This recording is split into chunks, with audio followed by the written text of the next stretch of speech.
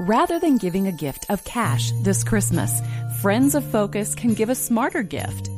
You can choose to give a gift of stock that has appreciated over the last year. You get a tax deduction for the fair market value, avoid tax on the appreciation of the stock, and turn that savings into a gift for families. For more information on non-cash giving, visit focusnoncashgift.com. That's focusnoncashgift.com. Well, my kids have grown, and they've left the house, and it might be tempting to think, well, I can coast now. I'm an empty nester, and there's nothing left to do. But the truth is, there might be grandkids in my future, and the question I have to ask is, and then what will I do? How will I invest in them? I'm John Fuller, joined by Dr. Danny Huerta, who leads our parenting department. And Danny, when we hit a certain age, there are choices we make. How often do you see people just kind of becoming self-serving and saying, I did my part, I'm done now? Really with not the intention to reject grandkids, it's just some people get tired and they're just saying, I worked so hard to get here. I just want to go have fun now.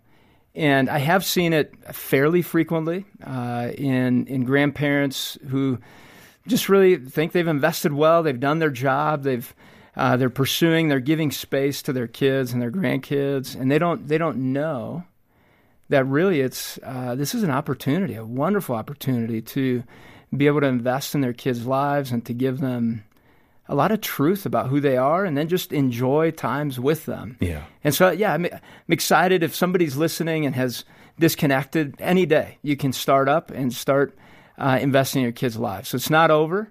Get back in there. You're missing out. Yeah. Well, we're going to hear somebody now that is absolutely 100% invested in his family. Kerry Casey has, I don't remember how many kids, but he's got 9 grandchildren. And he talked with Jim Daly and me about ways he's learned to be a blessing to his extended family. Kerry, a lot of grandfathers may have the goal of relaxing and playing golf and enjoying entertainment later in life.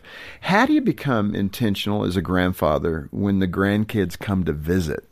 It's an investment, and it's just like we go to work, we make money. That's wonderful. But the investment in your own children, my children will be my children until I go to glory. Hopefully I'll leave before them. But there's another part of that great investment. It's called grandchildren. And that's the investment in the Casey family that I must make. I cannot just coast, put it on autopilot. These are some of the greatest years that I will have to continue to build my parents, the heritage that I received from them. Yeah. And then continuing their legacy. You look at our Christmas card, Christmas time, we make Home Alone look like a joke. In our home.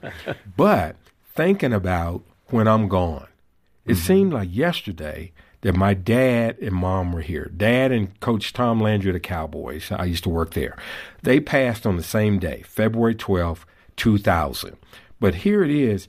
They have been gone 17 years. It seems like yesterday. Mm-hmm. But I have to work with the heritage that I've received in that investment. And you mentioned the word model. Young people need to see it. The culture needs to see it today. No matter how dysfunctional or whack we say this America is, we have some great, great options. Yeah. And that is the family and what you all have been doing for years. Yeah. But that grandparenting, it's going to a whole nother level for me with those 9 Bambinos. One of the things, I didn't have grandparents. I never knew my grandparents. But I remember the Hope family who led my mom to the Lord. They were surrogate grandparents. I remember we'd go over there at Christmas time. They didn't live far from us, but we were taken in as part of the family, and they treated us like that. They had 2 sons that were my oldest brother's age.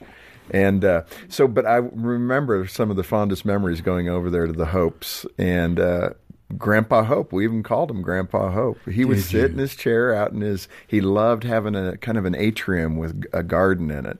And he had a big recliner sitting there with checkers. Wow. And we'd come over and we'd sit there and he would just take everybody on in checkers, including me, the little 5-year-old. He taught me how to play checkers. I'm sure he lost on purpose a couple of times just to build me up. Yes. But that's what a grandparent does, especially a grandfather. You're totally because right. those grandkids are looking for that affirmation in all kinds of ways. Right. But even just playing checkers, walking to the park together, maybe playing catch if you can still do that physically. It seems like a grandfather has even more impact than a dad in that way. You have that wisdom. That's what he had. He took something as simple as a game of checkers to literally help raise up the next generation. And that's wisdom. And he knew that. And you said he had the recliner. He's just chilling. He's chilling. Sitting all day. there. All day. And he's sitting there with the beautiful plants. Yeah. Enjoying nature. Yeah. And as I've gotten older, there were things that I thought, as I even looked at my dad's body, it's like, I'm never going to look like that. Right. I mean, but now I look in the mirror, oh my goodness, I'm my dad.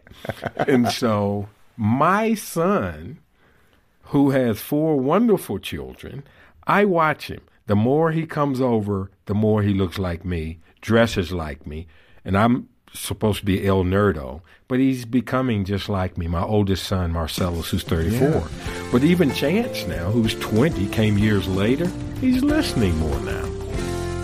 Well, Danny, it's earlier you said it's not too late, and I love the story of playing checkers as a way to be with that next generation.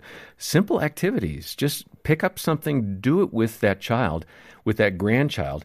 What are some other ideas for maybe the grandparent who's feeling like, ooh, I'm kind of missing it. I want to get back in the game. Yeah, my dad's aunt brings her checkers board. When I read this, when I heard this, it just reminded me of these moments with his aunt. She's in her 90s. She brings her checkers board and beats everyone in checkers. So she just loves it. Now, sometimes she does make up her own rules. But I've seen grandparents bring chess into the mix and teach kids chess and the importance of that, and they have fun doing that together. Some grandparents write texts to their grandkids specific to each of the grandkids with quotes and jokes and just notes of reminder of how much they love them. I've also seen grandparents carve out like a weekend and take one grandkid out, or they've done some breakfast times with their grandkids. The key is to just be creative and to know each of the grandkids and to speak their love language. And we'll be talking, I'm sure, more about love languages on the show. But that's important for a grandparent to learn. What is a special thing that my grandkid loves, and how do I meet them there and invest in them?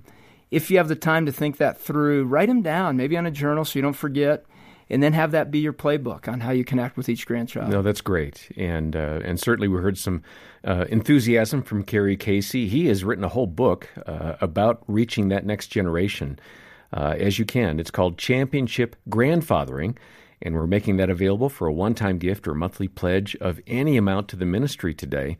It's a great resource, and it touches on so many different things that you can just stop, take pause, reflect on, internalize, and then give back to and really pour into the lives of your grandkids. Championship Grandfathering by Kerry Casey. Stop by the website. We've got the link in the show notes. Make a donation, and we'll send that book to you. And we'd recommend that you, when you're there at the website, take our free parenting assessment, or that you nudge your kids, your adult kids who are parents, to take that. The parenting assessment has been completed by thousands and thousands of moms and dads.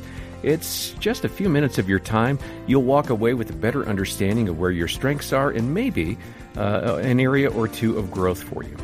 It's free, takes just a few minutes. It's the parenting assessment, and we'll link over to it in the show notes. More from Kerry Casey next time, and for now, on behalf of Danny and the entire staff, I'm John Fuller, and thanks for listening to the Focus on the Family Parenting Podcast. Praying with the kids at bedtime in the comfort of your home. This warm setting is featured in the new special edition print from Focus on the Family titled What Matters Most. It's a story in paint by artist Morgan Weisling, a giclée depicting a faithful pioneer family, and it can have a special place in your home to remind you of what's truly important. Get this special edition print at focusonthefamily.com/special print. That's focusonthefamily.com/special print.